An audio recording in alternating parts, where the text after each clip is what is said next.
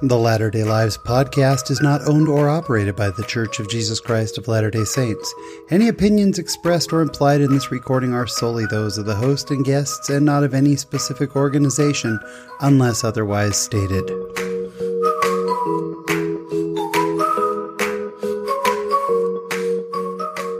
Hello, friends, and welcome to the Latter-day Lives podcast. My name is Sean Rapier. I am the host of the show. This is episode number 65, and it is good to be back. Last week, we took a little sabbatical with the social media fast going on. I didn't want to tempt anybody to check Facebook to see anything about our guest, and I didn't want to get on and do all the social media. I took the fast right along with everyone else. And 10 days off of social media, I will just tell you, it was wonderful. Learned a lot about myself, and I'm grateful to be back on. And we'll be fully supporting this episode, of course, and moving forward. But it was a wonderful experience and great to just take a week off. I will say that much too. But boy, am I happy to be here. My guest this week. Now, all of my guests are special, no question. Every one of them has an incredible story to tell. But this week's guest maybe is a little more special to me than normal because my guest this week is my own mother. My mom is an amazing person. Both my parents are incredible. But my mom grew up with such an amazing story that she's told us.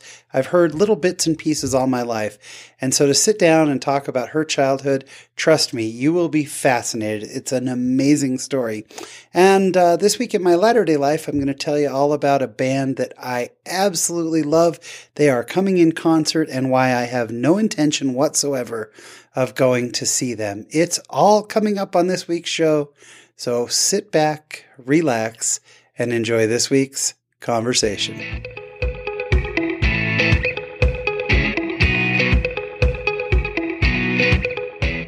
So one of the great blessings of having a podcast is that I occasionally get fans, and I have messages from fans. And my guest today has been a fan of mine for 46 years now.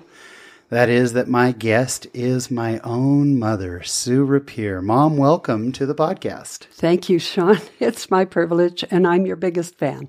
It's very funny to have my own mother here, but I wanted to have my mom on. I had this thought a while back because my mom has a pretty amazing story to tell about her life, and especially her younger life. It's something that I've heard throughout my life, and I'm excited for you all to hear it. So, Mom, why don't we go way back? Not that far back. Yeah, sorry, way back within your life. Let's go back to the early days. Why don't you tell us where you were born? Well, I like to say I'm British by birth and American by choice. And it was after the war. In 1947, my parents had been married for a couple of years. My dad had come back from the war in Africa. He was in the British Army Royal Engineers, Sergeant Raymond Lester. My mother, Frida, had been a nurse during the war. In fact, had been given a commendation by the Queen, sent out by the Queen, because she was nursing what they called shell shock patients at that time from the Blitz. And we call that PTSD today. Yeah. So where did your dad serve? My dad was in Africa and Egypt. Yeah. And he's a wonderful artist and journaled his days. And you recently discovered that whole journal. He's got all kinds of cool stuff that he wrote and drew and great pictures and all kinds of things from his time there, huh? I'd like to share that on Facebook sometime. That would be great. He's a self-taught artist, and he's a Kodak award-winning photographer. Yeah. And I have a lot of his artwork in my home. And your parents were very British. Dreadfully British. Yes, incredibly British. Thick British accents. Yes. I, growing up as a child, one of the downsides of having grandparents overseas, I only got to meet them a few times, but I did get to spend a week with them in England, in the UK. Wasn't that great? It was so wonderful getting to spend time with them, but they were very funny people. Very dry. Yes, they are. Very the dry British humor. And very British, remarkably British. So, yes. So you were born in England? Yes. In fact, my parents owned what was called Leicester's Pram Shop. So it was baby equipment. And they rented out the space, and we lived behind and above the shop. And in fact, that's where I was born, was upstairs in my parents' room. And I didn't know that. You weren't born in a hospital? No, I was born at home so I could be near my mother. Yeah. And born into a baby shop. That's pretty convenient. I had the best pram in town. Yeah. A pram being a stroller. Yes, shortened for a perambulator. Oh, I didn't know that. Yes. I knew a pram was a stroller. I didn't know why. That's why. And it was called Leicester's because Leicester is your maiden name. That's my maiden name. Your parents were Raymond and Frida Leicester. Correct. And so we lived there for a couple of years. Now, England was in bad shape after the war, depleted. The economy was bad. People were without jobs. And there was a program called Assisted Passage, where a couple of the Commonwealth countries who needed immigrants after the war put out a program where you could pay about the equivalent of $100, and they would you would sign a paper that you would stay at least a year, and they would bring you to their country. And so my dad's sister, who is Dorothy, she and my uncle chose Australia and went to Perth. And my father chose Canada, the Great White North. Why would he do that? I don't know. He had just spent 10 years in Africa. Did he ever tell you why he chose Canada? Do you know? Yes, but I only learned this just before he died. Yeah. The whole purpose of this whole thing was he wanted to live in the States. That's what it was all about. Well, you couldn't get into the States after the war as a Brit. So he looked on the list, and Canada had a shorter list. And they wanted to get out of England anyway. My father was an entrepreneur, and nobody sponsors entrepreneurship like North America. Yeah. So he chose Canada. He froze to death. He didn't have a job. He didn't have an education. He didn't have a career, but he is one of the best men I ever knew. Yeah. Full of integrity, ready to work hard, do whatever it took to raise a family. And so how old were you when you moved to Canada? I was 2. Yeah. And Mother said that I was the entertainment on the plane. And so we went out of London to Ireland and then over to Toronto. And there was an island in the Bay of Toronto called Centre Island. And that's where they were housing new immigrants until we could get established. Now, they probably didn't have any money either. And so we were in this tiny little apartment on Centre Island, and living next door to us, we met our dear friends, Margaret and David Laverock, and their daughter, Susan, I was born March 3rd, and she was born April 6th. So she's the first friend I ever had in my life, and we've been friends for 71 years. How wonderful. It was great. Mother said we got by because we shared food with them. If they had an abundance of something, we'd have dinners together. Yeah. And my dad would take the ferry into Toronto for work or for interviewing or whatever it took. And then my sister Catherine was born. So how long did you stay in Toronto?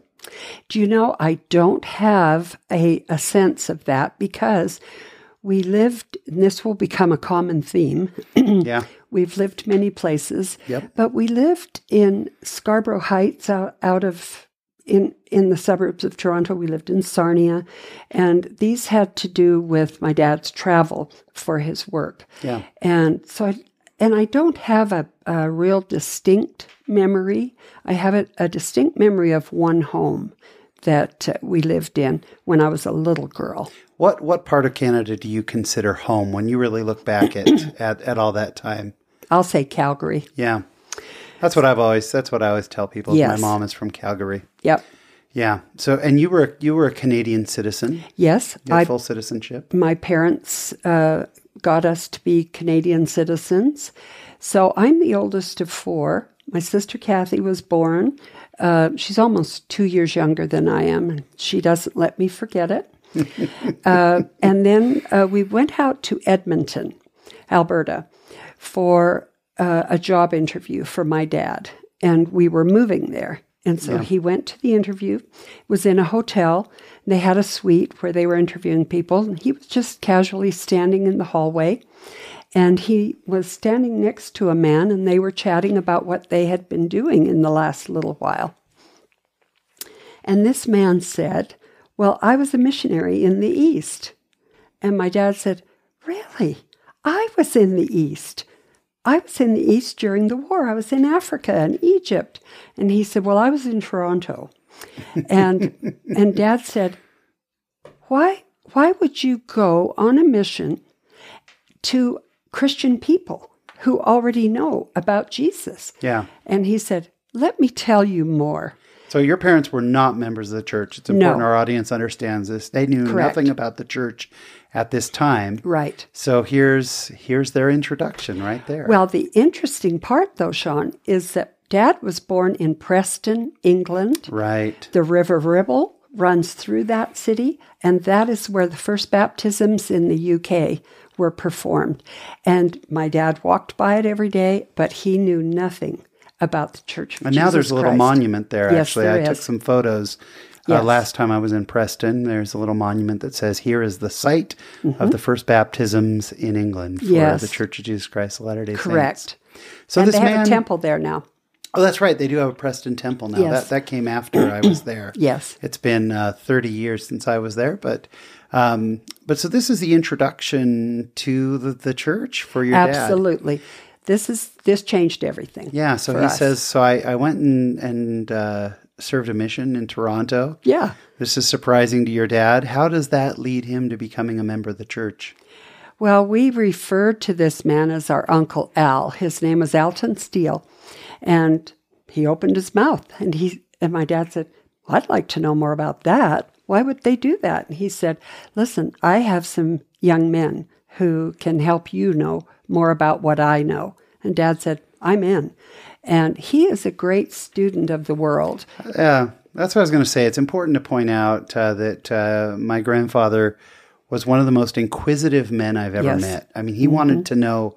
He was a tinkerer. He liked to take things apart. He would ask you deep questions like, "Why do you feel this way? Why do you believe this?" He wanted to understand cultures, and he was a very deep man. But he was fascinated with the world and with humanity.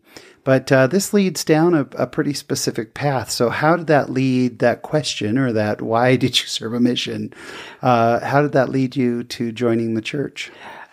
Well, I would have been about 4. And Kathy would have been about 2, a year and a half or 2 years old. And Dad tells it in the funniest way, because before he met with the missionaries, Uncle Al said, "We're having a social at the church this Friday. Why don't you and Frida come? That would be fun." So he got there, and it was an adult social. It was for the adults of the branch, but it was a happy unbirthday to you. And so it was like a birthday party for kids in adult form. And Dad said, "I watched people in tricycle races. I watched people go around the back and drop a hanky." And he said, "These people were having so much fun and showed so much love to one another and invited us right in." And I thought, how do they do that? They're not even drinking. And but they really enjoyed themselves. On Sunday, they went to church. He said another could have been iffy was testimony meeting. And that, as we know, we have an opportunity to stand up and say what we believe. And it can be emotional, which my parents are not. And again, stiff upper lip and British. Very British. Yep. Yeah. Not Not showing an overabundance of no. emotion. No. Yeah. But the funny thing was, they took it all in and they loved it. And these were cigarette-smoking, tea-drinking Brits. And when the missionaries started to teach them, back in the day, and this was 70 years ago, back in the day, you went through missionary after missionary after missionary. We didn't have this, can we commit you to baptism thing that we did on our mission and you did. Yeah. And so after a couple of discussions, especially about Joseph Smith, my dad looked at my mother and said, I'm in. And my mother said, I'm in. And they said, okay, wait a minute. Now, do you know what I'm in means? Yeah. Do you know what I mean? You're ready to be, you mean like baptized? And he said, yeah, I'm ready to join. Oh, they weren't quite sure. Oh, we're not prepared for that. Anyway, we don't know how to respond to that. They heard about the word of wisdom, which teaches us to be healthy in our bodies. And they went home and threw away their cigarettes, put the tea away, bought Postum, and they were baptized. That was it. That was it. And when my dad says I'm in, he's all in. So this leads to an incredible life of service for your parents. So you were 4 years old when all this happened? Yes. So you were raised in the church. You don't remember not being in the church. I have no memory. Yeah. Yeah. And then at some point along here, you have a couple of brothers who come along. Yes, my brother Brian, whose middle name is Joseph. Just after we joined the church, my mother was pregnant with him, and we barely made it to the Idaho Falls Temple to be sealed before he was born. How incredible. It was wonderful. That's a pretty long trek. Well, Cardston was closed. Yeah. So that takes you down to, so you as a family were sealed in the Idaho Falls Temple. I have just a little recollection of it in a white dress. I remember Kathy and I were in a white dress. How old were you when you moved to Calgary? I would have been 10. Yeah. 10. And that's kind of where your main formative time was. Yes. So tell us about the church. This is this is in the 1950s. Yes. Tell us about the church in the 1950s in Canada. You know, it was wonderful. Some big names in the church come from southern Alberta. Of course, we joined the church in Edmonton. Our branch president was N. Eldon Tanner. And wow. To our members, he went on to become a member of the first presidency of the church under President David O. McKay.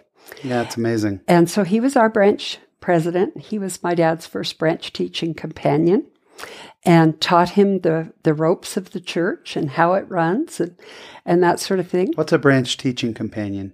Well, we would call it a home teacher. Yeah. And that has now changed into ministering. Yeah. So he would be a ministering elder or ministering brother. I would be a ministering sister.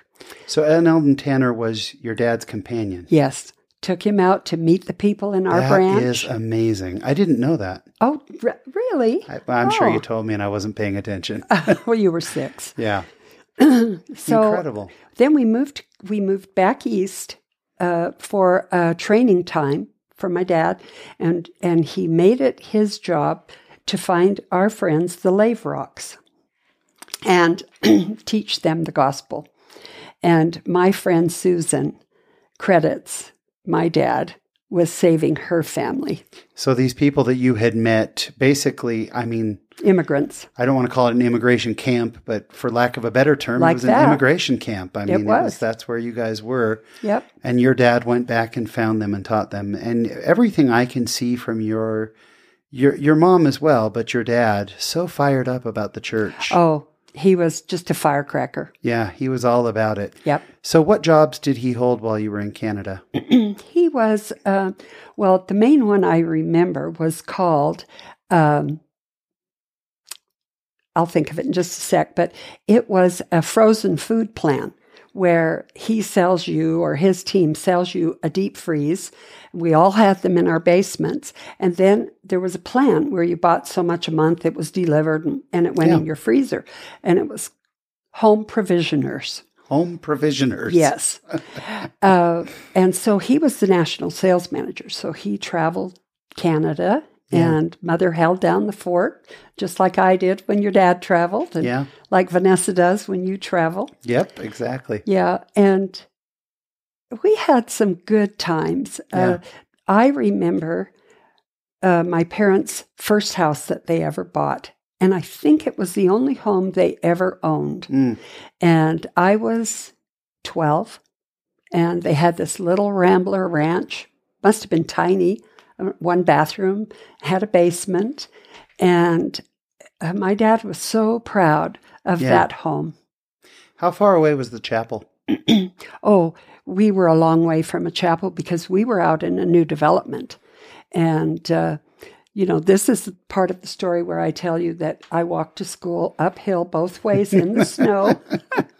You did go in a lot of snow, no matter where you were, between kidding. Calgary and Toronto. There's Do you a know lot of my mother snow. couldn't drive in those days? She didn't learn to drive until I was 12 or 13 years I old. didn't know that. My dad had gone to England to do genealogy. He was way into it. And now we can pull it up on our phone. Pardon me. But he was gone for a couple of weeks, and my mother said, okay, that's it. I am not calling one more person for a ride. And so I don't know why he said he would do it, but our friend's dad said, I'll teach you to drive. Oh, wow. It was so funny. After she got her license, she was driving us to church one day, and I was sitting in the front seat, and, she's the seatbelt. She puts her arm out like this, and that's how you were saved. So I asked her a question. She said, stop talking. Can't you see I'm turning left? So it was, to have an activity, and this is when you went to church twice on Sunday? Yes, we did. Yeah, and of course we just had general conference changing things up again. Yes, it's going to be great. 2-hour block, but I still remember, I am now old enough to remember when I was a kid and we had this schedule. So you had to drive quite a ways to go to sacrament meeting. Yes. And then did you go back home or did you just stay near the chapel? Do you remember? We usually went home and had lunch. And then we would come back in the late afternoon or drive early all the way evening. back. Yep. It was quite a sacrifice. It was a great sacrifice. We still have some, members of the church, especially maybe in the South or on the East Coast, who travel quite a ways to go to their chapel. Yeah. Here in Utah and in the West, I would say Arizona, California, we're all fairly spoiled. Most places that you live. We live 2 doors up from our walk to chapel. church every week. We walk to our church. Yeah. Even in snowstorms, we walk to church. We have family in Austin, though. They have to travel over 30 minutes, I think 35 minutes, and they, until January, they go at 3 p.m. Yeah. And they don't leave the chapel till 6. Yeah, it's different in every part, but there in Canada, that was pretty much the story for everyone then. Oh, in absolutely. the 1950s, right? Yes. We went to a chapel called the North Hill. It was the chapel on the North Hill. And that's the memory, the fond memory I have of the church in Calgary. Yeah. And Eldon Tanner became our stake president. Awesome. And his brother, Leroy B. Tanner, was the patriarch who gave me my patriarchal blessing. Incredible. Yep. Did you always love the church while you were growing up? I always loved the church. It just has been my rock, and it's been a structure and a foundation for me. And, we're all given some gifts. Yeah. And I think the gift of testimony was my gift. Yeah, I believe that. Yeah. Yeah. So what callings did your parents hold? Well, my dad became a 70, and that was the missionary calling. Yeah, let's the explain church. the difference Yes. between a 70 then and a 70 now, Yes. because there were a lot of 70s then. Every stake had a group. Yeah, there was a group called the Quorum of the 70s, or the 70s within that stake. Yes. So your dad was a 70. Yes. Yeah. And he was called on to be a missionary. In fact, they called themselves the Minutemen because they could be called out at just a moment's notice. And I remember going downtown and seeing him conduct street meetings. And they would just, even in the cold, he wore a gorgeous wool coat and scarf and a fedora and gloves. And he was an artist. So he made these like a paper, and you could turn it over in the next thing. Like a giant flip chart. Yeah, like a flip chart. And so they would sing a hymn, and people would gather around, and then he would teach the first discussion in brief. Awesome. Yep. So you've got this life, everything's going along just smoothly. You're a Canadian. I am. Everything's great through and through, and all of a sudden you're a young teenager. 14. Big change in your life. What happened when you were 14? This, I mentioned when they joined the church, that changed everything. Yeah. This changed everything in my life. Yeah. My dad announced to the four of us, my mother had a tissue like this. He announced that we were moving to Australia. Yeah. And you had no idea about this. There had not been... I was so clueless. And you didn't have Australian family, nothing. There was nothing that would ever make you think, hey, we're going to go to Australia at We some had point. family there, but I've never known them and didn't ever hear from them. It was my dad's sister, my Auntie Dory, and her husband. When we went to Canada, they went to Perth, Australia. And he went to visit them and came home and told my mother, this is paradise. We have to go there. It'll just be so wonderful. Yeah. And my mother's like, yeah, no, I don't think so. But But you packed up and... we did it. And very quickly. Yep, very quickly. They told us in May, and I was at the end of my 8th grade year. Oh, what a transitional time. What a difficult time to move. It is. Yep. Disappointing. So that was hard. So what did you do when you went to Australia? It was 4 of you, 4 kids. 4 kids. How did you get to Australia? I think my parents were trying to mitigate the big trauma of it. So we took a train out to Vancouver, stayed with our friends, the Laverocks, for a couple of days, got on a cruise ship, P&O Orient Line, and... was this like a fancy cruise ship like you'd expect? Yep. Except in those days, you had first class and no class. We were not in first class. And it was a 3-week trip down to Sydney. And we left Vancouver. We went to San Francisco, Los Angeles, Honolulu, Fiji. These were all the stops along the way. All the stops along the way. So you must have been in heaven at this point. I mean, I know you didn't want to leave Canada. Oh, yeah, we were just playing. But this is just a long vacation. Yeah, we were just players. All on your way to Australia. Yeah. In fact, the year was 61. And when we got to Honolulu, instead of going to Waikiki Beach, which the 4 of us wanted to go to, my dad decided to take us on a tour out to the North Shore to see the temple in Hawaii. We got a first-hand tour of what the PCC was going to become. Oh, wow. They had the plans all drawn up, and we were given the first-class tour. And for our listeners, that's the Polynesian Cultural Center, what is Right. now the Polynesian Cultural Center. So you got to see it early on. We did, and How they told us incredible. about all the students from all over the islands were going to come and participate and earn their way through BYU Hawaii. That is awesome. Yeah, it was great. So you end up in Australia, though. Now all of a sudden you're Canadian in Australia. Yeah. How was that adjustment? It was so difficult and painful for me for the first year. The reason I look back on and think is I was just a kid. Yeah. I was just a 14-year-old kid, barely keep my room clean, figure out what to wear the next day. Plus 14, I mean, you're a girl becoming a woman. Absolutely. That's a transition. That's a tough time for everyone. It is. Now all of a sudden you've been on a boat and you're in Australia. Yes. Yeah. After a week on an Italian freighter from Sydney to Perth, we were the only passengers besides the crew. So you were on a freighter. I was on a little Italian freighter. How does that even happen? How do you end up on an Italian freighter? Have you ever met your grandfather? I know. He's so He creative. sounds so much like Grandpa. It is. Well, he didn't want to spend any more money than he had to, and the ship wasn't going down to Perth.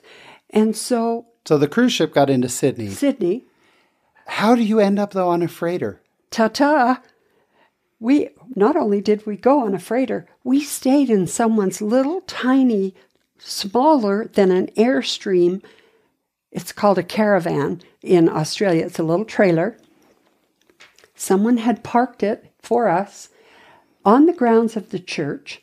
We used the showers and the kitchen in the church for 10 days till In the Sydney. freighter was leaving. Yes, Sydney. Now, you've been to Sydney. Yeah. It's a world-class city Yeah, today. it's amazing. Back then, not so much. Really? It was beautiful and quaint because this is 1961. Yeah, now Sydney reminds me a lot of Los Angeles. Oh, I've I been a few love times Sydney. now. Yeah, world class. It's a big, beautiful city, amazing beaches and everything. Yes. But it wasn't then. No. It wasn't the big city. No, it was a fabulous place. Yeah. But I wasn't going anywhere. I was 14. Yeah. I went where my dad told me to go. Yeah. And he took us into a store, a department store, no air conditioning. And but it was winter time because we went down in June. And we were looking around. I think somebody needed shoes or something. And I looked at all those clothes. Now, if you go to Sydney today, you might as well be at Macy's. Yeah, it's the big high fashion place now. Everything is right up to date. But 1961, take yourself back to 1951 in Canada, and that's what we had.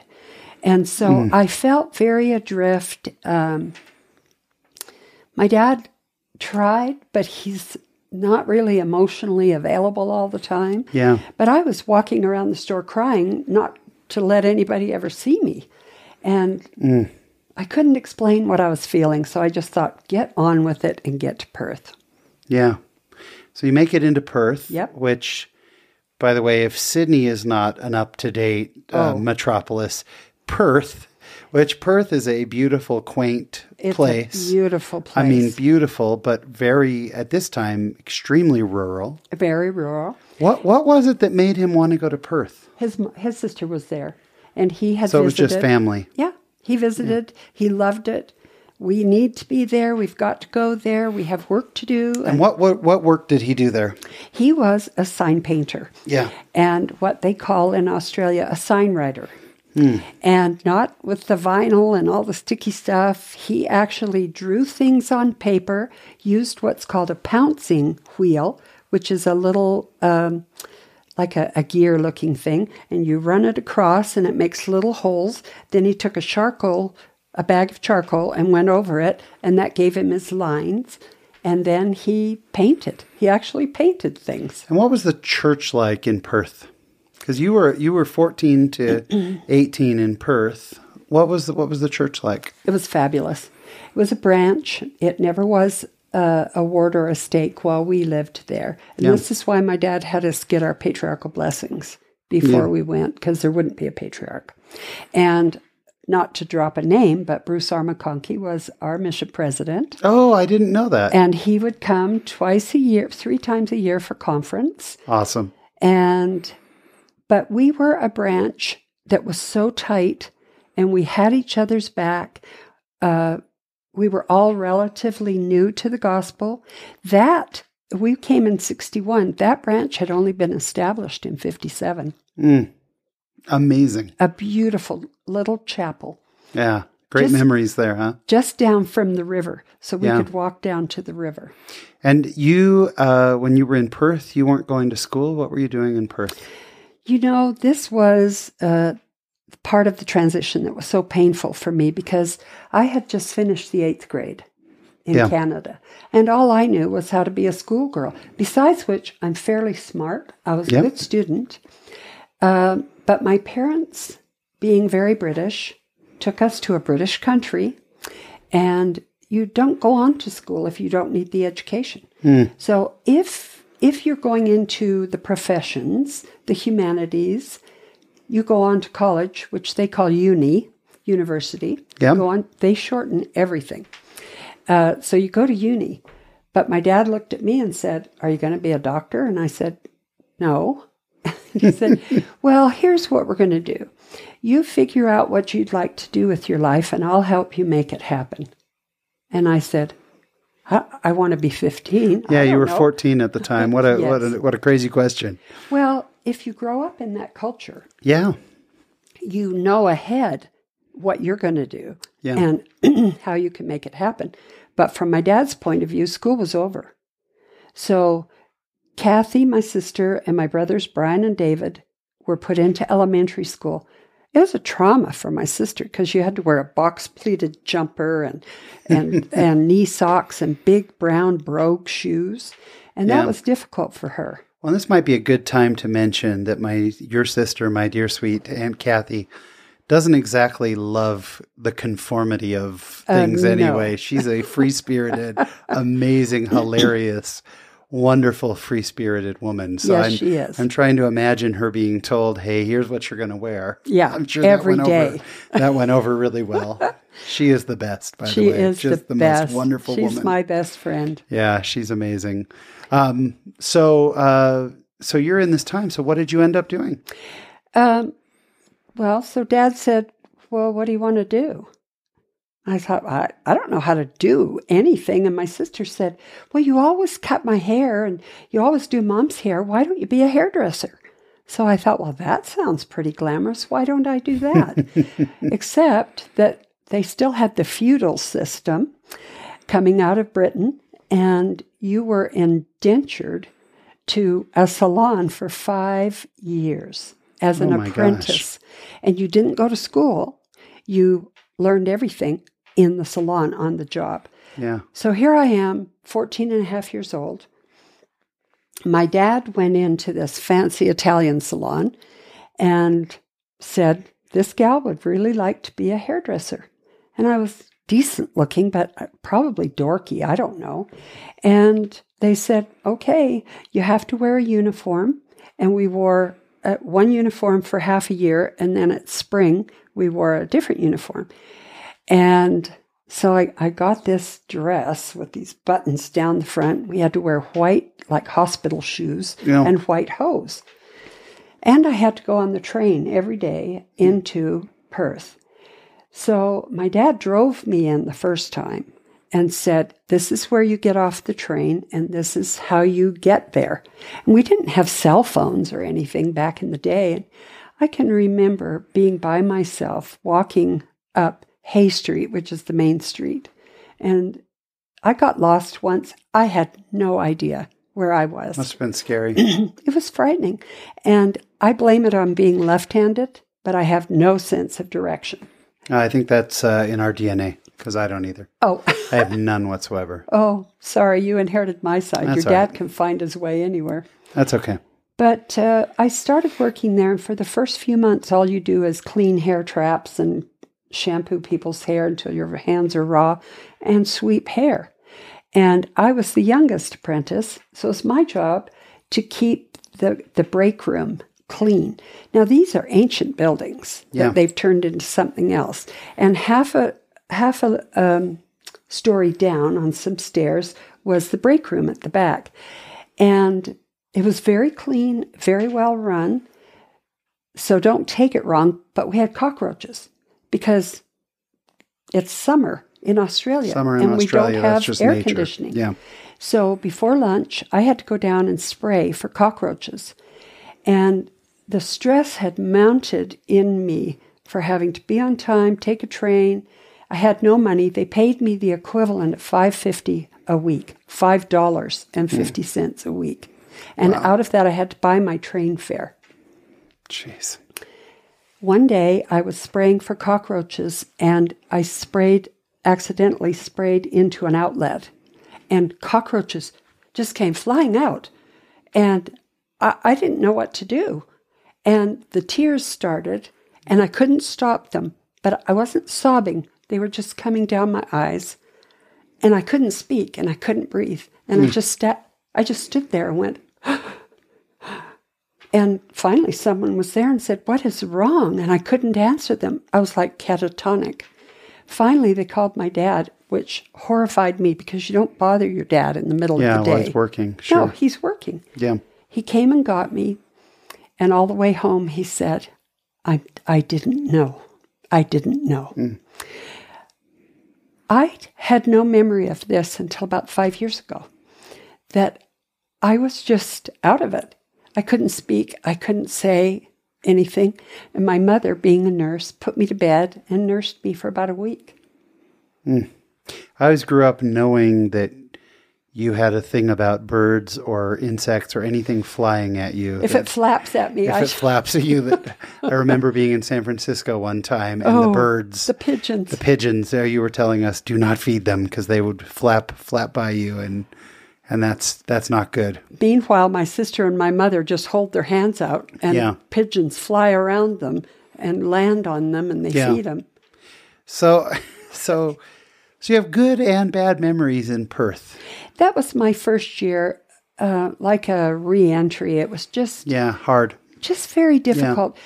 Made more difficult by a couple of things. One, we lived out in an industrial area. My dad had to have a garage that was licensed to be a sign-writing shop. Yeah. And so across the street was a factory. I ended up working in that office, but that was very difficult. Dad was trying to get us established, getting cash going. And as it turns out, my mother was bipolar. Yeah. In the day, it was called manic depression. I had seen it all my life. You know, we'd wake up in the morning and Mother would cleaned all the cupboards all night and had bread baking and was singing. And then about 2 weeks later, we'd come home. Her door was closed. It was dark. And she was in her nightdress in bed because of the depression. And she was truly debilitated, completely incapacitated by it. I'm the oldest of 4. I'm the girl. And so it kind of fell to me to keep things bridged and running and get my brothers ready for school. She was high functioning, but we never knew who we were getting. Yeah. And that's the hard thing. And all they had those days was Valium. Yeah, they didn't really know how to deal with this. No. She took Valium 1 month and sat on the couch and looked at her feet, because Tough. The poor thing. Yep. So you go through your teenage years. Yep. You guys stayed active in the church and everything. Yep. And then another, time for... Oh, it must be 6 years now. If you like the last change... Guess what? If you enjoyed our last big move, time for an even bigger one. Oh, why, yes. And where did you go from Perth? Well, my dad said, how would you like to have your 20th birthday on the cruise ship? This time, however, it came all the way to Perth to get us. No Italian freighter this time. There'll be no Italian freighter. Yeah. And so during my time in Perth, the best thing my dad did for me was send me to a business college where I learned I can take shorthand till today. Yeah. I'm a very fast typist. I love technology. Yeah, growing up, you always typed up Dad's notes. Yep. He would record them and then you would type. Yeah. While feeding a child and whatever. But so that was the best thing he did for me. I got on the ship. I had my 20th birthday on the ship. He finally got to come to America. That was his plan all his life. Yeah. Was to come to America. Yeah, he always wanted to be in America. Where did you end up going? The funniest story. We ended up in Orange County in Fullerton. Yeah. And, of course, my sister and I had Australian accents, which is what Dad always talks about. But we came in to Vancouver. And we had to stay somewhere for a month. Why would my parents leave us with people for a month while they bought a car and drove to Southern California? This all sounds so crazy, Mom. I mean, it sounds like such an adventure. We are going to take a ship. We're going to go all the way to Vancouver. To Vancouver from Perth. Yes. Then we're going to dump our 4 kids with someone for a month while we buy a car and drive down to California. No kidding. That's what they did. My dad bought a car that had big wings on it. He loved American cars. Oh, yeah. He with told the me big about wings that. on the back, some big thing that eats gas. They drove to Southern California, met up with a couple of returned missionaries that we'd gotten to know. Yeah. And they helped them. And so what did he do in Southern California? He once again was a sign writer, and he did photography on the side. And how old were you when... 20. Yeah. And what was one of his main reasons for wanting to have you in the United States? His main stated purpose was so that we had an opportunity to be among young men of our faith. Yeah. And my goal all my life was to be married in the temple. Yeah. And I wanted a young man who could lead our family in that direction. Yeah. And so how old were you when you got to Fullerton, to Orange County, California? 20 years and 2 months. 20 years. So you had your 20th birthday on a cruise ship. Oh, but guess what else? So they came back from California. They drove back to Vancouver. I don't know. I don't make this stuff up.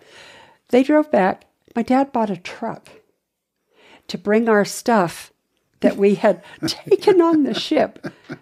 I don't know. But anyway, I love it. I had stayed in Edmonton. I started working for Kelly Services. I worked for them over my life, 40 years.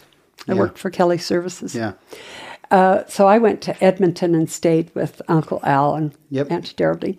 The kids stayed with our friends, the Lavrocks. Now, the funny thing is, I drove a car with my mother and 2 kids. Dad took 1 kid. He usually took one of the boys, one of the brothers. I drove this huge car. It was a land yacht. And my mother was terrified because of all the big cars on the freeway. Yeah. And it was only 1967. Yeah. And here's a funny thing. My mother, very British, she saw a place that looked like an eating place, and she said, "Oh, Taco Bell. I wonder what a taco is." The other thing was we saw a McDonald's. Taco Bell. Yeah, Taco Bell. We saw a McDonald's, and it had the arches, and it said 15,000 sold. And we thought, those must be great burgers. We didn't know anything about franchises. Yeah. So we're in these little towns. So you thought it was one shop had sold 15,000 burgers. Wow. Then we get to the next town. It looks just the same, and they've sold 15,000. These McDonald's places sell a lot. Oh, yeah. Well, my dad signed us up to stay in a motel. He got half price because they were painting the bathroom. And one time he took off from a place we had eaten dinner, and we were driving into the evening. And I couldn't get the car started. I didn't know what was wrong with it. And it was a stick. Well, it wasn't in park. Oh. And I couldn't get it started. But Dad had gone already. Yeah. So you're stuck. No phones, no nothing. You know what? The owners of the restaurant called the police. They thought Dad had abandoned us. Oh, no. Yeah. So anyway, we all got together. We got to Fullerton. Mm-hmm. You ended up meeting my father, Jerry, and you guys got married pretty quickly. Yep. We met in June of 67, and we were married in January of 68. And then my brother and I was born in Fullerton. Yep. And you ended up having 4 kids. And how long have you and Dad been married now? We've now been married 50 and a half years. 50 and a half years. So all this, I mean, look, when I look back at your story and I look at going from England to Canada to Australia to the U.S., by the way, it'd make a fantastic movie, your life story. And then that's right. You know some directors. I know some people who make movies. So, and then that led to us growing up in the gospel. You ended up raising a family all in the church. Now, your parents, to kind of put an end to the story, everybody kind of split at that point. Your 2 brothers went to Australia. Yes, with my parents. With your parents. After 6 years. Yeah. Yep. 5 or 6 years. They had a thing about 6 years. Oh, yeah. Dad then announced that they were going to move back to Australia, this time to Adelaide. And he had friends there, and he went there and opened a photography studio. Which was always his dream. It was his dream. To have his own studio. Yes. And he took our brothers. At a time, I have to say, my oldest brother, Brian, was preparing for a mission. He was thinking about it. He was talking to your dad about it. And then my dad announced they were going back to Australia, and the mission never happened. Yeah. So your sister and your brothers, your sister stayed here in the U.S. Yes. Your brothers and your parents went to Australia. Mm-hmm. And one by one, decided not to stay active in the church, including That's your correct. parents. Including my parents broke my After heart. all of that. Yep. Yeah. They were the finest Christian people Yeah.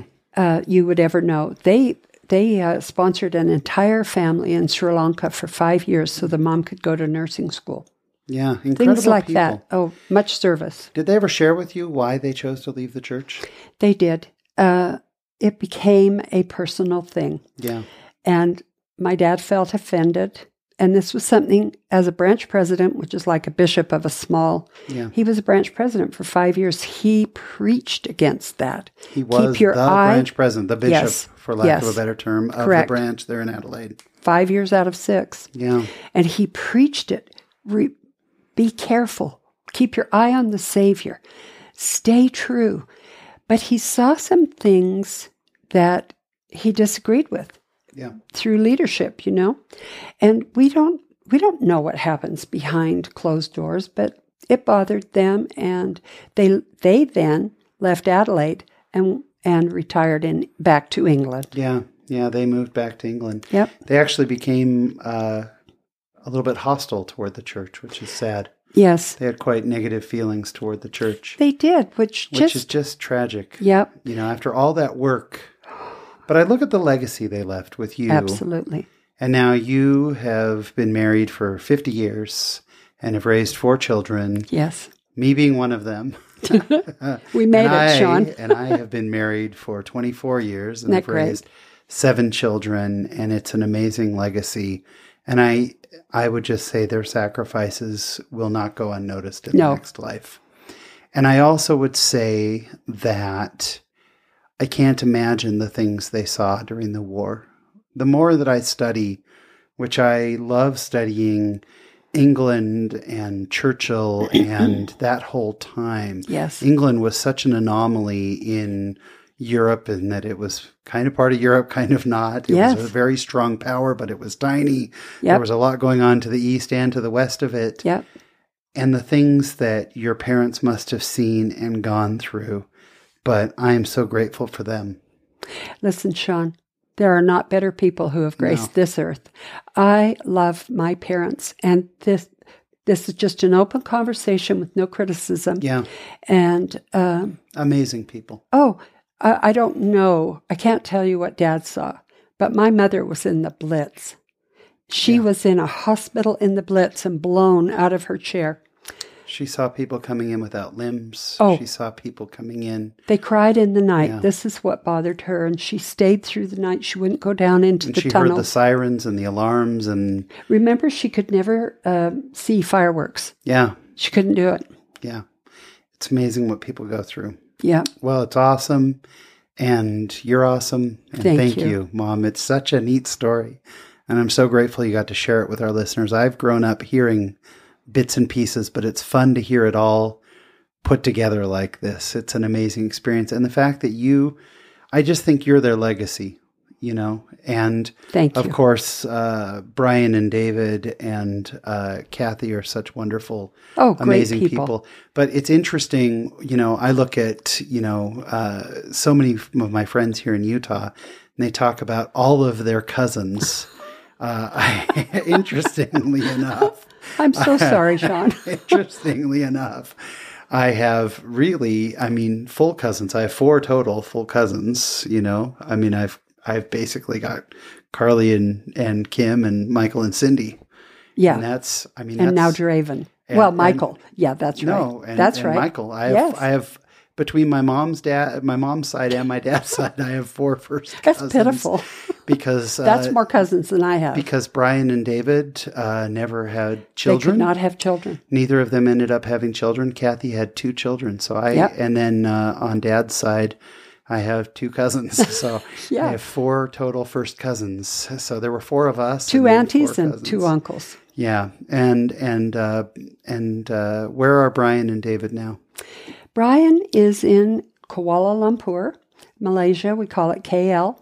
Yeah. And he is married to a Malaysian girl. Yep. He has the best life. He's international playboy. He His is. life is Yeah. yeah, and he has coached international basketball Yes. teams and just a world traveler. In Dubai and in Thailand. United Arab Emirates. Yep. And we always say, how do you do it? Yeah. And David? David is in Sydney. Yeah. And semi-retired. Yep. And the manager of the Lawn Bowls Association for old people. Which is also... Is that so, just David? So funny. Yeah. And Grandma and Grandpa, of course, passed away a few years ago. Yes. Grandpa first and then Grandma. I love their story and I love your story. Thank you. Because it's so just life and life affirming, but it's also a great cautionary tale. Yes. To watch, because when I look back and I look through Grandpa's papers and I look at the stories that you tell, so firm. Oh. So firm in the gospel. Yep. But what a legacy they left and what a story. Yes. Every few years, just here we go. And it's wonderful. Well, Mom, you've been such an inspiration to so many. Thank you, you are Sean. the ultimate example of holding to the rod. Thank you. You and Dad. And before I ask you the final question, going full circle as you saw that temple when you were so young, tell us what you did a few years ago in Hawaii. A moment in time, we served a mission on the big island of Hawaii, and we were on the Kona side, north end of the island, and we were in the Kohala ward for 18 months. Yeah. And we loved it. We baptized, we counseled marriages, we counseled finances, we counseled a girl on meth and helped her get off through the LDS 12-step program. We drove people to the hospital. We visited the sick. Awesome. And we loved it. So from having been a little girl on another island in Hawaii, you ended up in Hawaii serving the people there. How blessed, eh? What a blessed life, Mom. Well, you know the final question because you've listened to the podcast. Yep. And that's Sue Rapier. What does being a member of the church mean to you? Sean, it's everything to me. It is a privilege to be a member of the Church of Jesus Christ of Latter-day Saints. It has been my privilege to grow up and to know my Savior. And when times were tough, and they were, I always knew in my heart that the Savior had my back and that He knew me. He knows my name. And that was so important to me to grow up in a family where people didn't really communicate too much. I knew they knew I was there, but I know that God knows I'm here. And so it has meant everything. The framework of my life is the gospel. And it's in every part of my life, and it's important to me. It was important to me to raise my children that way, and what stellar children I have. All of you have grown up to be the finest, kindest, hardest working people, and I am privileged and blessed to be your mom. Well, I'll tell you, the thing that I'm so grateful for is that throughout my life, it's the one thing I've been able to lean on. I have never, ever seen you or Dad waver, and that has been a testimony for me. Yep. So world traveler. Accidental tourist. I was going to say, not always willingly, but certainly citizen of the world, mother, and amazing servant of God. Mom, thank you for sharing your Latter-day life with us. Thank you for asking me. I love you, Sean. Love you too, Mom.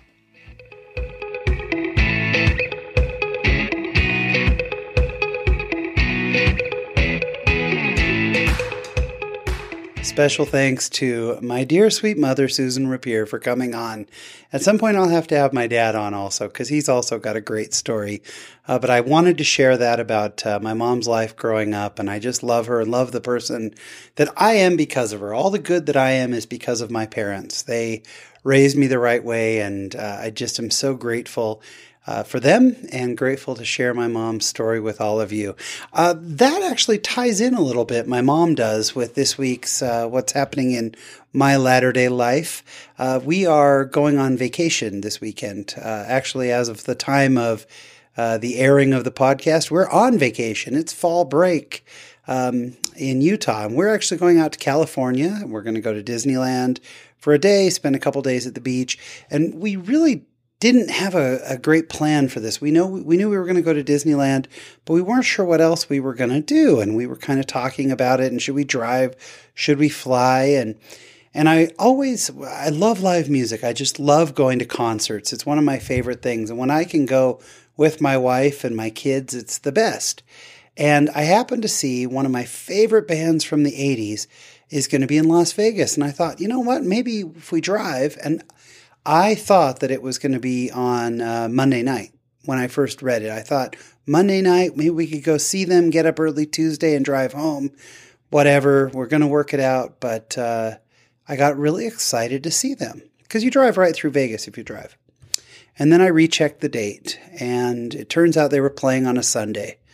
And that was an instant no for me. I'm not going to go see them on a Sunday. And I was a little bit like, oh, that's too bad. But I never had a second thought about seeing them on a Sunday. So anyway, we changed plans. We're going to fly out and have a good time. I want to share why that was such an instant no, because I'm sure that there are many of us who see, sporting events or concerts or whatever and immediately think, I'm not going to go. Some people do.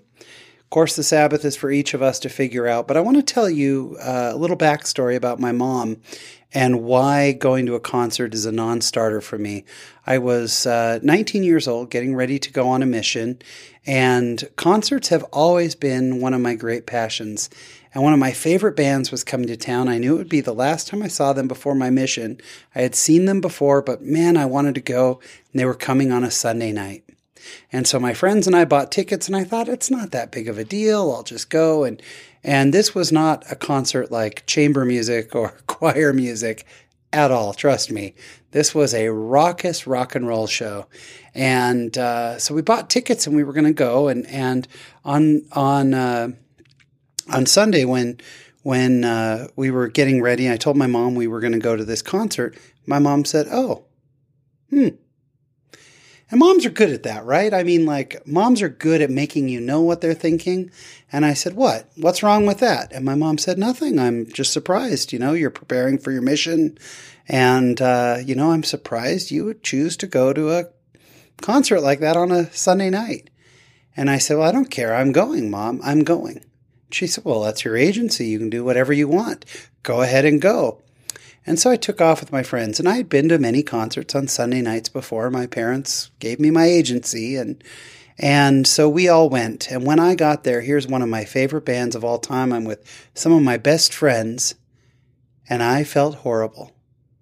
I kept thinking of my mom and thinking of her face with the surprised look of, I didn't expect that. And while, yes, the Sabbath is of course, extremely important, and that's why my mom really didn't want me to go. The fact that I was disappointing my mother for some reason struck me even deeper. And maybe that sounds wrong, but all I could picture was her face and the disappointment in her eyes.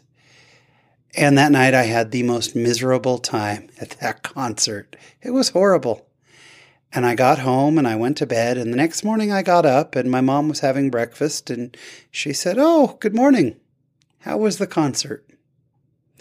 And I looked at her and I said, "Mom, I promise you, as long as I live, that I will never, ever go to an inappropriate concert for a Sunday on a Sunday night again." I put that caveat in there because I've been to see the Mormon Tabernacle Choir on Sundays before. But I said, I'll never go to a concert on a Sunday ever again, Mom. It was miserable, and I'm sorry, and I will never do it again as long as I live. And I made my mom that promise.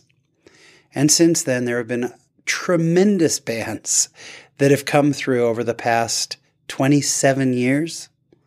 Many cool bands. But I will not go, and I won't go because I made a promise to my mother, because I don't want to disappoint her or my father or my Heavenly Father. I want to do the right things. Mothers have tremendous impact in the lives of their children, and I know my mom has. And so for that reason, boy, I'm sure it's going to be a fantastic concert. I just will not be there this week. And that's what's happening this week in my Latter-day Life. Thank you so much for tuning in. We really appreciate it. If you enjoy the show and you want to support us, a couple things. First of all, if you could just share it with friends, it would be awesome. Just a quick Facebook post. Here's a show I enjoy.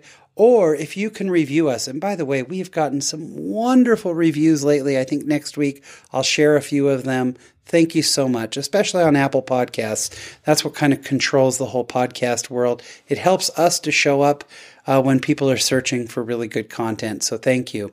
And then just listening and checking in with us on social media helps us out a ton. We really appreciate it.